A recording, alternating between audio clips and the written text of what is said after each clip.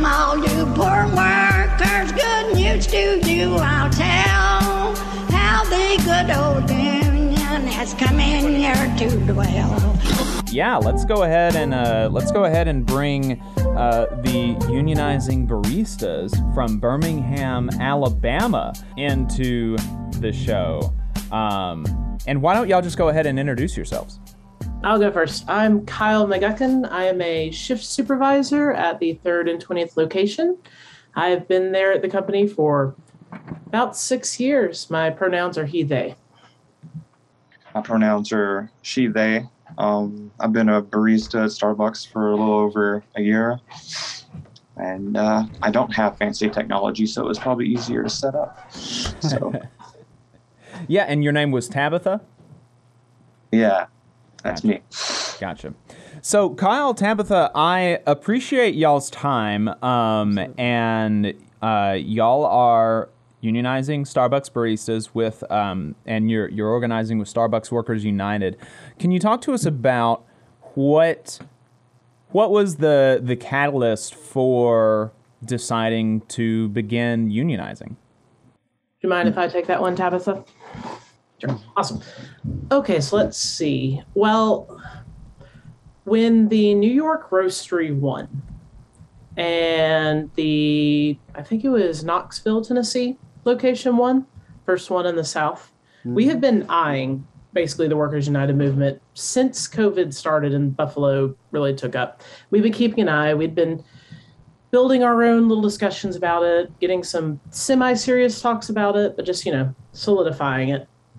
And when we saw those two locations won, we knew that we had a, large audience meeting with some of the district people and had just heard some things going around the office, as well as just an increase in some not so good interactions with customers that didn't really feel like they weighed out the very good interactions with customers. And we decided, okay, hold on, things are looking good. Let's write the letter and announce. So, basically just increase in tension from two different ends and finally collapse all at once.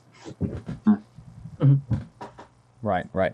Tabitha, what about, does that kind of track with how you felt like the campaign kind of started and your interest in it? It does. Yeah.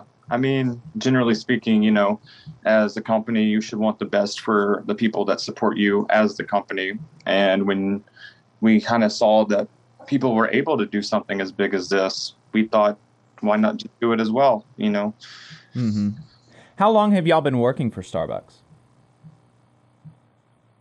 Me, 6 years. Tabitha, how long have you been there? A year as of April 27th. Nice. Wow. Yeah. That's so Happy anniversary. Y'all been there a pretty good amount of time for, service industry kind of work. Is that pretty normal at that location, or are y'all kind of some of the more senior employees? Starbucks prides itself on its retention, and we really do try to build a good store with good people. We do pride ourselves on our diversity and just our own little personal mission statement of just trying to get good vibes and good experiences and create authentic moments. So I want to say that on average, we've had partners who've been there at least 2 or 3 years. We try not to lose people early because we try to have really awesome people to have really awesome days at work. Mm-hmm. That's great. So it sounds like even, aside from the union campaign itself, y'all really try to build a solid community amongst each other as colleagues. And I'm thinking that probably has really helped and come in handy right about now. Mm-hmm. Very much so. I'm sure Tabitha would. Tabitha, you would... I'm sure you have some thoughts on that one as well. I know I've been there 6 years, but you're one of the ones who came in and is training all of the new people. So I would be curious your thoughts on the community. Well, going back to the whole diversity thing, we do host a quite diverse population, people coming from all backgrounds. And gender affiliations. And, you know, being the person that gets to see people from the day they start till the day they, you know, basically succeed, which is like the best part of my job, you know, you get to be at the front of all that. And I see that as a privilege. And through that, I have met a lot of people, and this bond is formed. You know, first impressions do count. So that's why you do want to like be who you are and be your best self. Right. To help in the future. Kyle, you said that you've been at Starbucks for 6 years. Why do you think it is that y'all haven't, that right now is the moment that everything that the stars have just kind of started to align, and we're gonna, you know, Starbucks baristas, workers all across the country are saying we're gonna do a union now, as opposed to maybe 6 years ago or 5 years ago or 10 years ago? Well, there have been, I think the IWW is actually one of the first, had some of the first attempts to get some Starbuckses to unionize. And there are a couple of stores, maybe at least one I've heard of in Canada. But as far as this big swell of movement, I guess we just have to be cliche and just say COVID did a number on all of us. Prices are going up. It's hard to keep things in stock. And to be perfectly fair to some of the customers who get very agitated, to be fair to them, I don't think they all necessarily because they just don't have the experience we have as baristas and how to make beverages versus what they see online versus whatever their thoughts are. There just comes a point of contention there, just miscommunication versus inability to help with people's needs, right? We're also, personally, I think we're all just extremely disconnected. Like, let's be real. Starbucks tries to pride itself on having that third place environment where you can have a home away from home. And, you know, when I started 6 years ago, we used to do coffee tastings late at night when I was a closer. We would just take a break, get some cool coffee, and taste with customers. We knew them by name, and we still know some by name. But now it's just become an overwhelming barrage of mobile orders, an overwhelming just line through the drive-through, and you know we're kind of missing a little bit of that. I don't know if it's just something that's kind of edged away, and all of us, even my own store manager, like we all feel this something just isn't the same. Something isn't right. And I'm sure as far as the customer base goes to that level of disconnect, that level of feeling alone in this kind of like weird postmodern sense that we're in is causing just people to lash out, to just not have something's wrong with my coffee. I got to lash out. You know what I mean? Right. So it's just anger. It's a very, very angry time when it didn't have to be, and it wasn't, you know? Right. Why do you think it is that Starbucks has responded to this moment in the way that it has?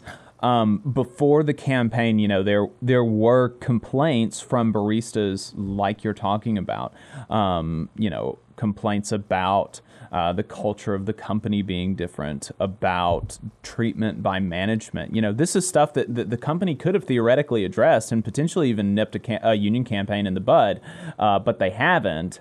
And then as the union campaign has kicked off, they have responded with, you know, breaking the law, retaliating against workers, and really, really not very partner-friendly behavior before and during the campaign. Why do you think it is that the management has responded to the initial complaints and to the campaign in the way that it has?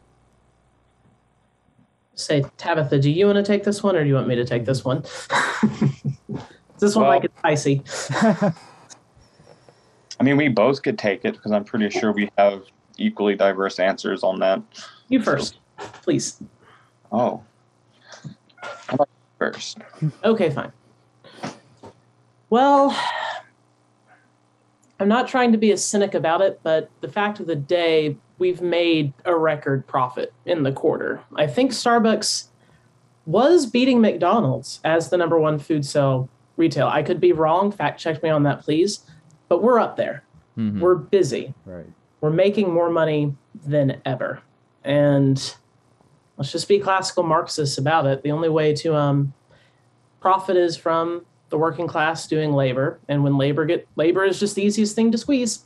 So they see profit, we see everything going on. They're not here. They're here now. I've seen a lot of upper management in my stores of this last week, but haven't seen them for about a year beforehand. Mm-hmm. Right. Yeah, Tabitha. Well, I think a lot of the fear, especially coming from, the higher ups, especially like the CEO, I think it comes from a place of fear, because they're finally realizing that they're like one person, but this one person is over these thousands, millions of employees, basically. And now all these employees are able to feel empowered to have their voices heard. And I feel like after not having your voice heard for so long, and you're just daily troubles not being dealt with, we're going to have pushback. And I think that's a big cause. And I forgot what I was going to say, but yeah, people break. And I think the workers have finally broken free of the fear of what could be and now want what should be. Mm-hmm. So how has the communication been between yourselves and the larger Starbucks Workers United? How much support have y'all been able to get from, I think even some amount of being difficult to reach would be totally understandable, as they're organizing tens of thousands of baristas in what is the largest campaign in the last several decades. But it seems to me that baristas on the ground have been very satisfied with how responsive the union is. And I'm wondering about what your experience has been talking to other baristas in the South. You mentioned that Knoxville was kind of a catalyst for y'all in Birmingham in actually thinking about going forward. How has the communication been and the support been between other baristas, some of the union staff and things like that, and y'all here in Birmingham? May I take that one, Tabitha? Yeah. I've spoken with Buffalo leadership to get the ball rolling in the beginning. They are very busy. They are very overwhelmed. We have 2 people on the ground who I have been in fairly good communication, as well as with our, legal advisors. But most of the on-the-ground community effort has come from our own customer base, which Thank you guys for that, OCAP. The local DSA, our local Amazon and Bamazon workers. Nice. We've had a lot of community support from the UMWA. Good. I actually went to go visit them during the Easter egg hunt. They came and did a sit-in with us. The RWDSU, even though they're not the main union we've been talking with, they've been very generous enough to open their union hall for us to talk and do some serious logistics work. But as far as Workers United, they've been, I don't go on Twitter, but from what I understand, they've been tweeting things that have happened. So, and I have been in contact with some of the people, but most of the on-the-ground community work is coming from people on the ground supporting us from our customer base and from the baristas at large. So that is, and we're not resentful for that. That is not a condemnation for SBU. They've got a lot to do, no. And I think that is part of the power of the campaign nationally, is that they're able to delegate locally a lot of the support that is needed in a campaign like this. They've been able to delegate really effectively and efficiently a lot of the tasks that maybe union staff would handle from headquarters or from the union hall in other campaigns. They've been able to effectively delegate to local community organizations, to the baristas themselves, in a really efficient manner and in a way that seems to make the baristas feel still feel very supported during the campaign, during a campaign in which they're facing a lot of backlash from the company. Okay. Yeah. I guess I would also just like to say that we definitely all support and appreciate all the help we received from them.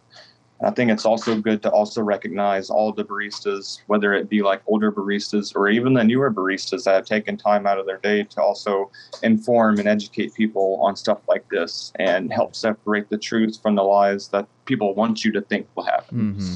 Right. Yeah, it might be a little liberal hippy dippy, but I do have to say that I'm very proud of all the partners there.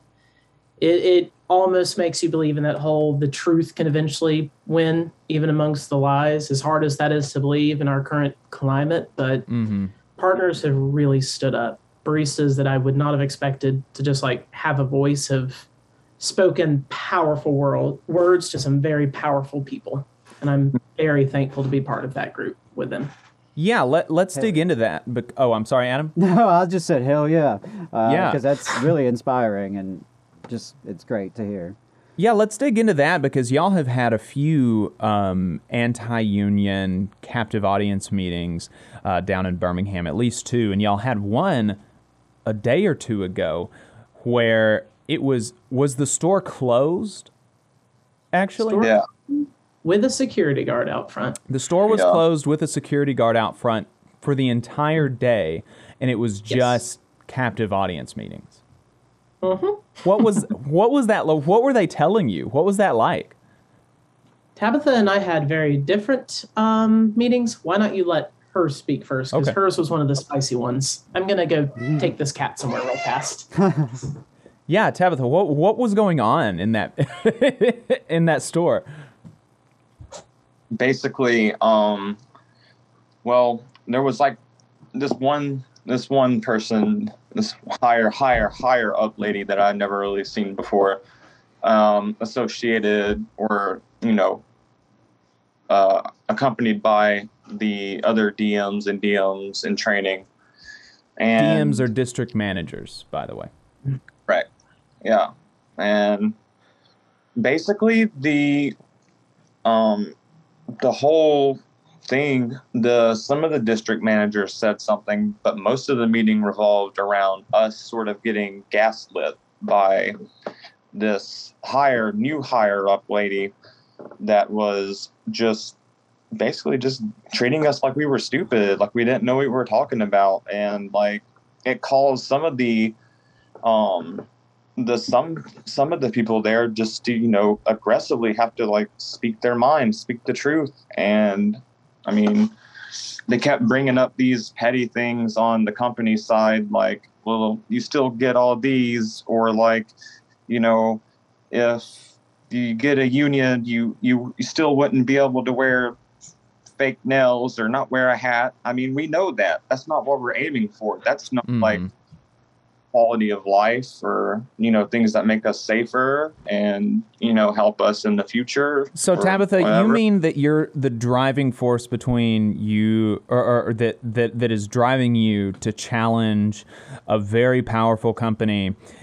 It's not that you just want to wear a hat on the job. Like that's not the only thing. Right. I feel like these $7 billion in profit, one hat. That's all it took. Right. That was the start. Yes. But, I mean, people don't understand. Like, I mean, for one, I'm not scared of the corporation. Like, for real. I don't care. But, like, when you have meetings like that, and then you have direct answers that basically come out to stuff like that and gaslighting the other employees, then there's, I don't think the disconnect can get any more clear than that, basically. So may I jump in on that one for a minute? For disconnect, I can give you two things on that. One of the other catalysts that has been a building block is obviously Alabama passed a scathingly reactionary anti-trans bill, and Starbucks has a lot of trans partners, in case you haven't noticed. And one of our partners lost her health care. And when in my meeting we brought up that bill, she didn't know about it. She didn't know about it. She said, "What law? What are you talking about?" That was something that happened. On the a similar subject of disconnect, and trigger warning for all of you out there, but when I mentioned the Ashland, Virginia sexual assault case, I just would say go to vice.com and look up the Starbucks sexual assault and how it related to one of my own experiences of SA. The answer I got from that was, well, that wasn't in my district. I don't know anything about that. And that was because my store manager knew about that story, and he comforted me when he heard about this stuff. And because we had to do some work for anti-discrimination and whatnot, and I didn't feel comfortable with some of the language and the stuff. And he was like, "Hey, write your little note. Say what you need to feel." But that level of disconnect from someone who's in corporate wasn't in my district. Oof. And I can't speak for trans partners, whatever my gender identity may be, but not knowing about one of the most reactionary anti-trans bills that just got passed is harsh, not good, we could say. Yeah. Right. Yeah, Tabitha, did you have something that you wanted to add to that? Oh, yeah. I mean, it's pretty bad not to know about that, because there's more to that than, just workplace safety. That involves a whole greater. But there was one thing that happened on that captive audience meeting day. Everybody had these big groups of like 4 to 6 people or whatever, and one of the basically brand new or newer employees, one that I trained, I was very lucky to be able to train, and that we were just able to enlighten. Their group was sick. All of them were sick.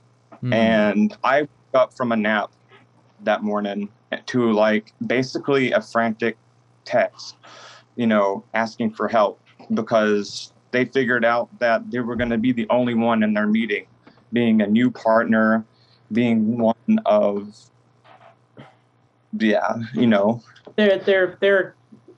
are, we don't want to identify this partner, even though we love her, but she has her own outside of Starbucks pressures that make her very vulnerable at this job. And it's we are very happy to have her speaking her voice on this, because she's got a lot more to lose than I do, when that's inspiring to see. But point is, she was by herself. Right. These 3 people that she'd never met before. So when we both reached out to, management and didn't really have anything back about me going to be with her or her moving to another group, that was just the final straw for me. That need to be as headstrong as possible in that meeting. And she would gaslight us, but then I would gaslight her back. And I think she was just so oblivious to the fact that I was doing that she didn't even know. I mean, she was just contradicting herself at that point, but it's fine. It's weird. There is a, we were straight up told, don't trust the media. They have a bias. That was kind of weird to hear from a progressive company that has spoken out multiple times with the all the stuff going on in our country. It's just strange, just strange. It's that authoritarian mind, it just brings back that authoritarian mindset of the believing cognitively dissonant things at a different time. It's and that if I was online or just out in public, this could be something we could have a screaming argument about, but because these people have the ability to fire without a write-up on the spot, we have to be seriously tactful in our response to how they treat us. Right. How has you mentioned that there's been some outspoken support from some workers that you might not would have expected. How do you feel about, and I also, if I recall correctly, you your store filed for a union election with a supermajority of cards signed. That was before any of the captive audience meetings. How do you feel about your majority going into your election? We're near unanimous. That's awesome. Unanimous.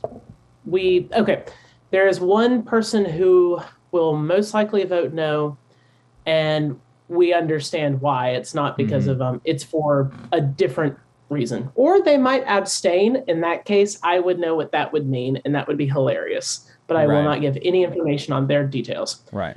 But even people who are middle of the road after the just blatant stuff in that meeting, they are furious and they are pro-union now. Like, even more than I or Tabitha or any of the other members of the org community. They did a better job radicalizing us than we could. All those copies of Lenin. Just go talk to your corporate people for a day, and you'll be an anarcho-syndicalist in a heartbeat. There you go. Yeah, a bad boss is the best organizer is a pretty common saying in the labor movement. I think.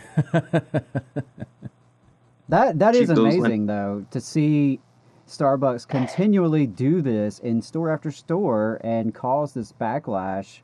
You know, they're moving people y'all's direction with their behavior, the gaslighting, the targeting of people, the tone deafness of their communication. It's shocking that people who are being paid millions of dollars to come up with these strategies, this is their idea. It is shocking. Well, some of them got fired.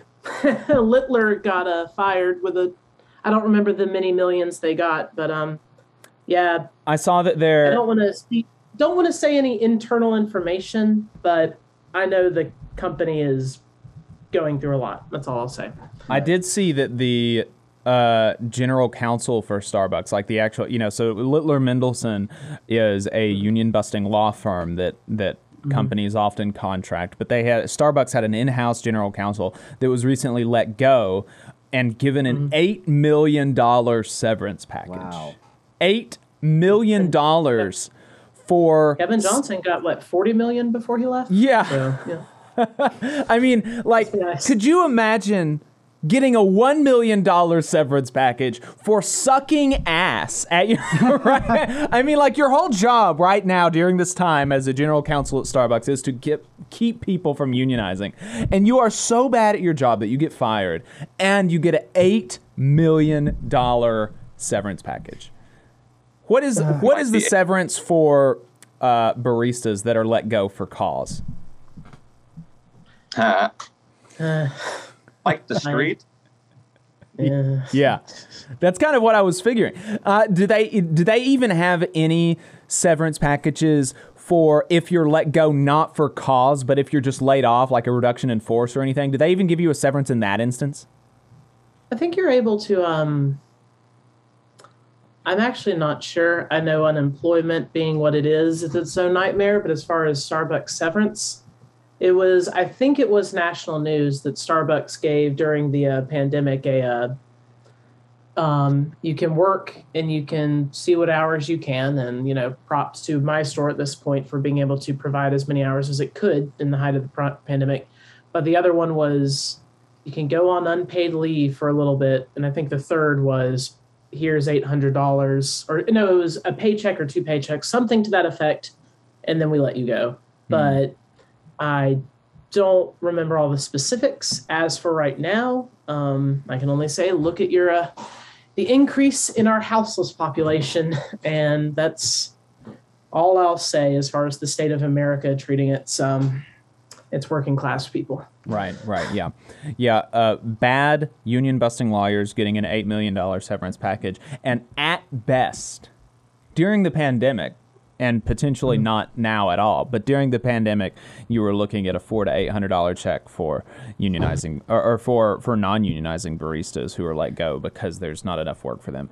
Just totally. Whatever credit was due, that was a lot more than a lot of people gave, which is just depressing. Yes, depressing. Yeah. But it was not $8 million. And it's proof that they have the capacity to do these things. If it was $8 million, I would have been bad long ago. Yeah. Right there with I don't know what I would do with $8 million. That I can't even imagine that kind of money. Buy all the cats. There you Donate go. it to the union. Honestly. yeah. Yeah. Well, I can tell you the production value on this show would go through the roof. Might actually have real professionals. That's right. Yeah. Might see a new host even. Somebody. Oh yeah, somebody I would be booted out like You immediately. could get some brand management lawyers. You could get There you get go. your whole corporate office. Then all of a sudden you're going to start getting unionized, and There Yeah, you go. There you go. the circle, we got you. Yeah. the circle repeating. Yeah, well, so Kyle, Tabitha, I really appreciate your time. Yes. Do you have any kind of parting words that you would say to folks listening? Anything that you want to make sure that folks know about y'all's campaign down in Birmingham and across the country, And how we can support and you. how we can support? Yeah. Do you want to go first, Tabitha, or do you want me? Okay, I'll go. I would say, whatever your politics are, then, I'm sure it can vary. The movement that we have is not some sort of spite movement. Whatever spicy thing a barista ever says, we love our job. We love each other. And we do love serving you guys out there. So, I think, as you said in when we actually did announce you had an episode about that, don't boycott, but don't feel obligated to come to Starbucks if you don't drink. Please just stop by the store, meet us, say hi, get to talk to us for a little bit. We are people, and we like to be treated and respected as people, and we want to, meet you fine people. So come visit us, hang out. But the main people who need to know that this isn't just a partner movement, it's for the entire community, are Starbucks corporate. So if there's any way you can leave reviews, any way you can get in contact with just the local or the higher Starbucks stuff, please do and voice your concerns. There's a pretty chilling thing that said something like, if Starbucks cracked down on the unions, that only a few people would change their minds on the company. For those of you who it would change your minds, please let your voice be heard. And please come say hi to us, and your local partners. We're stressed. We need friends. Yeah. Tabitha? I definitely agree with all that Kyle said, and that I hope that, especially partners, in the Southeast and wherever they may be, that are seeing us doing what we're doing and the location that we are doing it. I hope that this could enlighten them to, take the initiative as well and realize that we are bigger than them. So Yeah, and we are. also, I was going to say, to any partners who are randomly listening to the Valley Labor Report, talk to your partners. Come talk to us. We'll get you set up. There are a lot of us. We are partners. Come talk to us. Yeah. Hit Yeah. us up.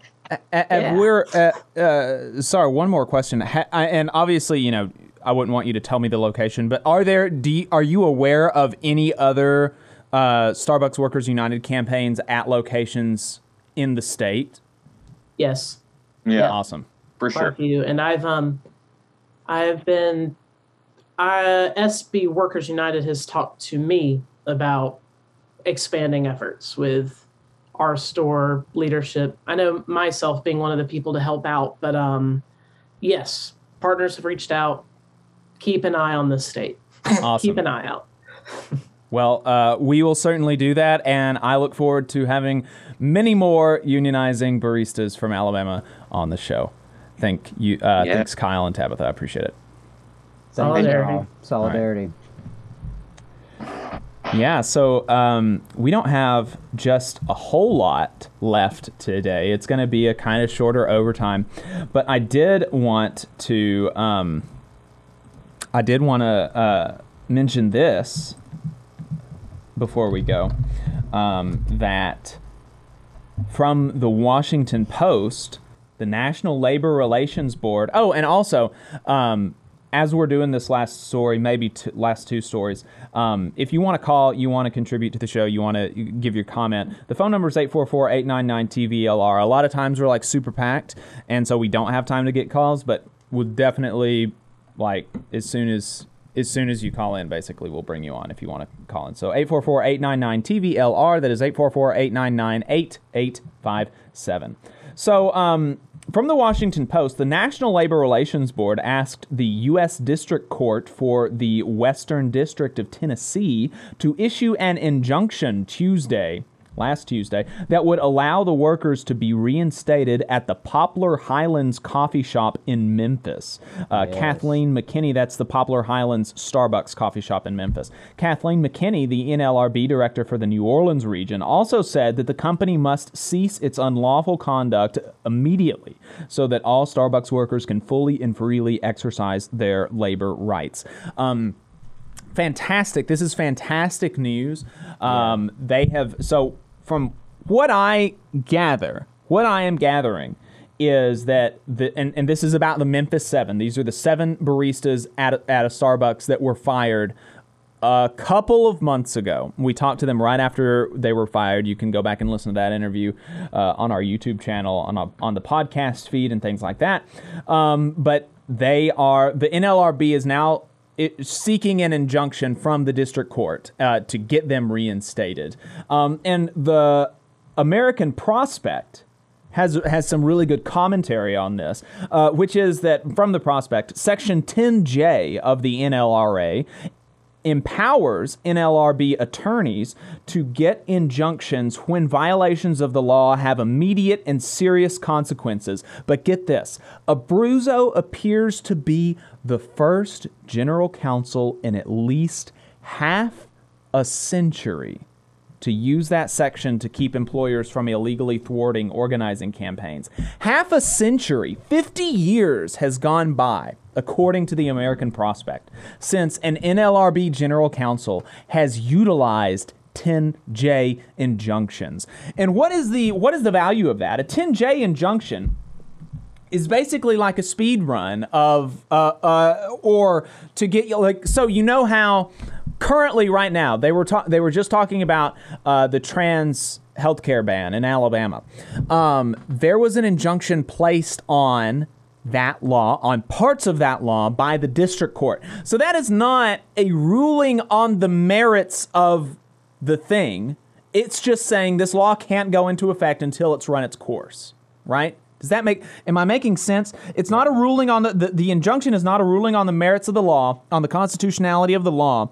It's just saying we need time, the courts need time to vet this, to get it through the process so we can figure out if this is constitutional or not. Put on pause. Put it on pause. That is what these 10J injunctions do to retaliation, disciplining, firings, and discrimination against union workers during a union campaign. This is not even necessarily if the court issues an injunction and says they have to reinstate these workers. It could come out, it probably wouldn't because obviously they've been retaliated against, but it could theoretically come out that this isn't, actually no, they were fired with cause and they followed their policy. It wasn't for discrimination against their union, union support or anything like that.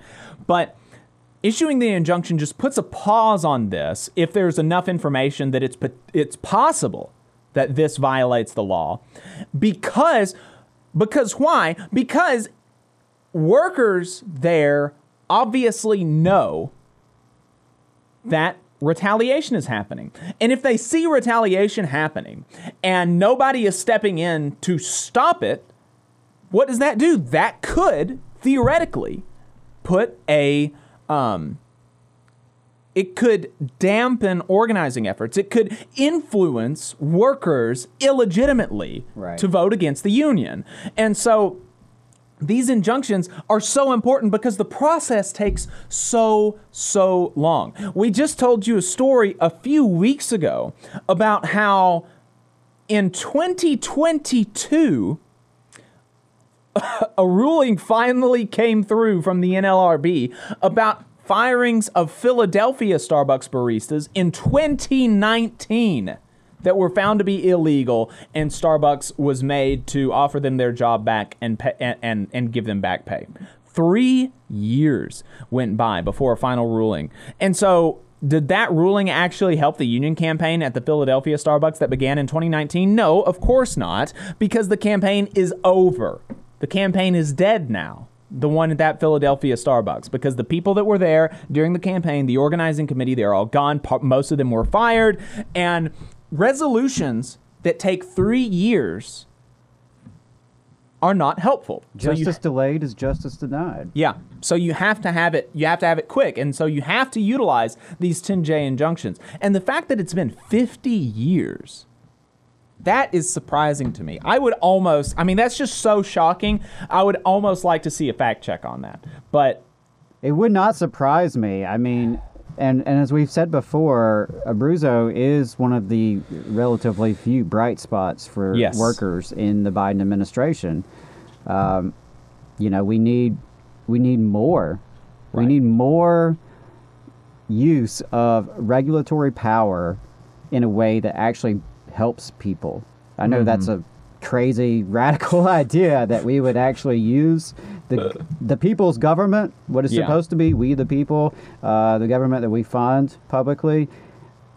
What if we actually use that to help people? And what if we enforce the law? Right. What if we enforce the law not just on poor people, not just on minorities, but on corporations, on the wealthy, where there was actual accountability that was equitable, and where, as you said, enforce the law, because in some cases there are legal protections, but they're not actually being enforced. They are toothless. You have situations where companies and bosses are, they're caught on the carpet, so to speak, but at the end of the day, it's a toothless consequence. It's a letter, a sternly worded letter. Maybe they have to post, the ULP in the break room or something. Really, compared to the consequences that we all face, someone who is fired is losing their livelihood. Their family survival is at risk. I mean, they may lose their home. They may lose everything. Yeah. And so, as you mentioned with the law, the section there on the injunctions, it's about immediate and severe consequences. A working class person being fired or even being suspended without pay, that is an immediate severe consequence, because most of us are living paycheck to paycheck. Right. So that's, it is a promising thing to see, and I want to see more agencies take that approach. And I hope that unions at the national level, at the institutional level, will really go all in on taking advantage of this brief window of opportunity, because we don't know how much longer it'll last. Right. Yeah. It is it is a very bright spot in the Biden administration. Some of the political appointees have been very good and very helpful for working people. And somebody mentioned this in the chat, actually, and Kyle mentioned this during our chat, that the IWW was one of the first unions to actually try to organize Starbucks. And one of the reasons that it was so difficult for the IWW is because in the NLRB, as Rai said in the chat, the NLRB originally ruled that they could not do store-by-store elections, but had to do citywide elections, which can obviously is more difficult because you've got more people, and because since you have more people, you have to talk to more people. Whereas if you're doing store-by-store, you have this really kind of insulated community of folks who are shared together. Experience. Day in and day out, have a shared experience, and they can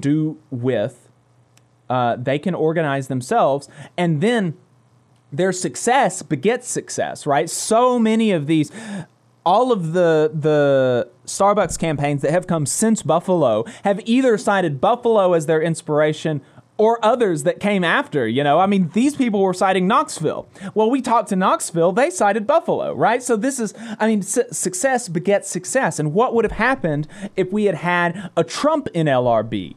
And the Trump NLRB had ruled against the Buffalo baristas and said, actually, you have to organize every store in Buffalo to win. Well, that would have been a lot more freaking difficult because you can't, it would be much more difficult to talk to all those people and organize them.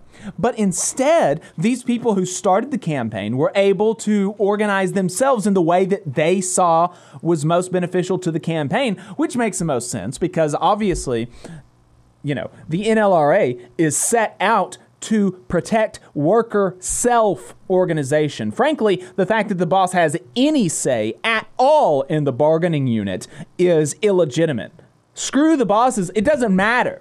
As far as it, I think ethically and, the boss shouldn't have any say in how workers organize themselves. But I think legally, too, the fact that it has been interpreted to allow bosses to have a say in how their workers organize is nonsense because the NLRA is set out to protect worker self-organization. Says. That is what it says. Yeah. But something, just to piggyback on your comments here about the inspirational aspect of this, where, it's like it catches like wildfire. And probably my favorite comment from the interview we just had with Kyle and Tabitha was, why not us? Right. Why not us? And I think that's very important, especially those of us who are in the Deep South, who have been surrounded by reactionary and discriminatory politics, who've been surrounded by anti-union politics and propaganda. You know what? Why not us? We can do this too. This isn't just for New York folks and California folks. We can do it too down here in Alabama, right here in Huntsville, in Birmingham, across this state. And as I discussed earlier in the show, we have a proud history of doing that. A proud history of coming across our differences to build solidarity and build our own power. So really, I take a lot of inspiration from what is happening there in Birmingham with Starbucks and with the other campaigns across the country. It's exciting to see, and it's a good time to be in the labor movement right now. And Absolutely. We just need more of us. Yeah. Rai said every store in the chat, he said every store in Manhattan, which was over 100 stores. Could you imagine having to organize 100 stores at one time as opposed to one? And then after you organize that one, then other people can see that and say, oh, maybe I want to organize my store. And it's so much easier for the boss to get away with some of these just obscene tactics that they're trying. Right. I mean, we see how much Starbucks is getting away with as it is, even with a pretty good NLRB general counsel. So, you're right. It would be so much tougher. And so I know we are pretty hard on like electoral type politics, but this is a situation where, you know what, it did make a difference. Yeah. And sometimes those what seem like fairly marginal differences in kind of obscure government bureaucracies can make a real material impact on everyday people's lives. Right.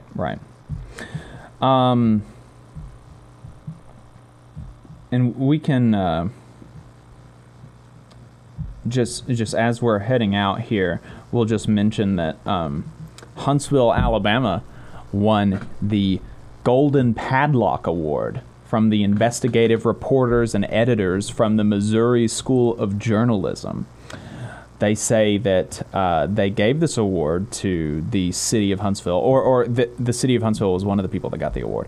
They gave this award to the city of Huntsville and the Huntsville Police Department for their steadfast resolve in refusing to release police body cam footage showing an officer fatally shooting a suicidal man who had called the police on himself. It would take 3 years, a murder trial, dogged media requests, and a judicial order for the public to see the taxpayer-funded footage. When police arrived at the man's home in 2018, he was sitting in his living room with what turned out to be a flare gun against his temple. A young officer entered the house, raised a shotgun, and told the suicidal man to lower the gun from his head. Seconds later, the officer shot the man in the face. The city refused to release the tape, reassuring the public it vindicated the officer. 3 years later, after the city devoted $125,000 of public money to the officer's criminal defense, the jury in the murder trial saw the footage and filed a guilty verdict. A judge finally released the footage to reporters in August of 2021. So, that's great. Yeah, the city of Love Huntsville, you just won another award, but Yeah. probably not the one you were looking for, but it's one that says a lot about the power structure here in this city.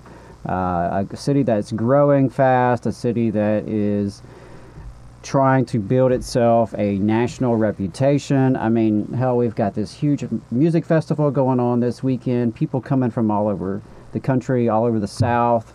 There are companies relocating here, and so Huntsville's doing a lot of image work, a lot of PR work to put themselves up as something that they're not. Yeah. And so I appreciate these journalists for issuing this distinction. Not really an award per se. It's the dishonor that they have earned. They have earned it. That's you, Tear Gas Tommy Battle.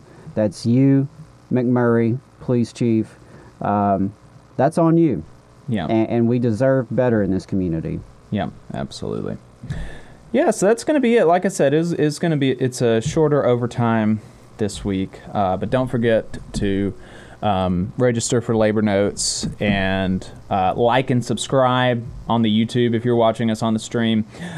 We do appreciate that. Yeah, very we do much. appreciate your time. Support us on Patreon or on our website, TVLR.fm. Get this really cool new hat. And yeah, y'all have a good rest of your weekend. All power to the workers. Solidarity, y'all.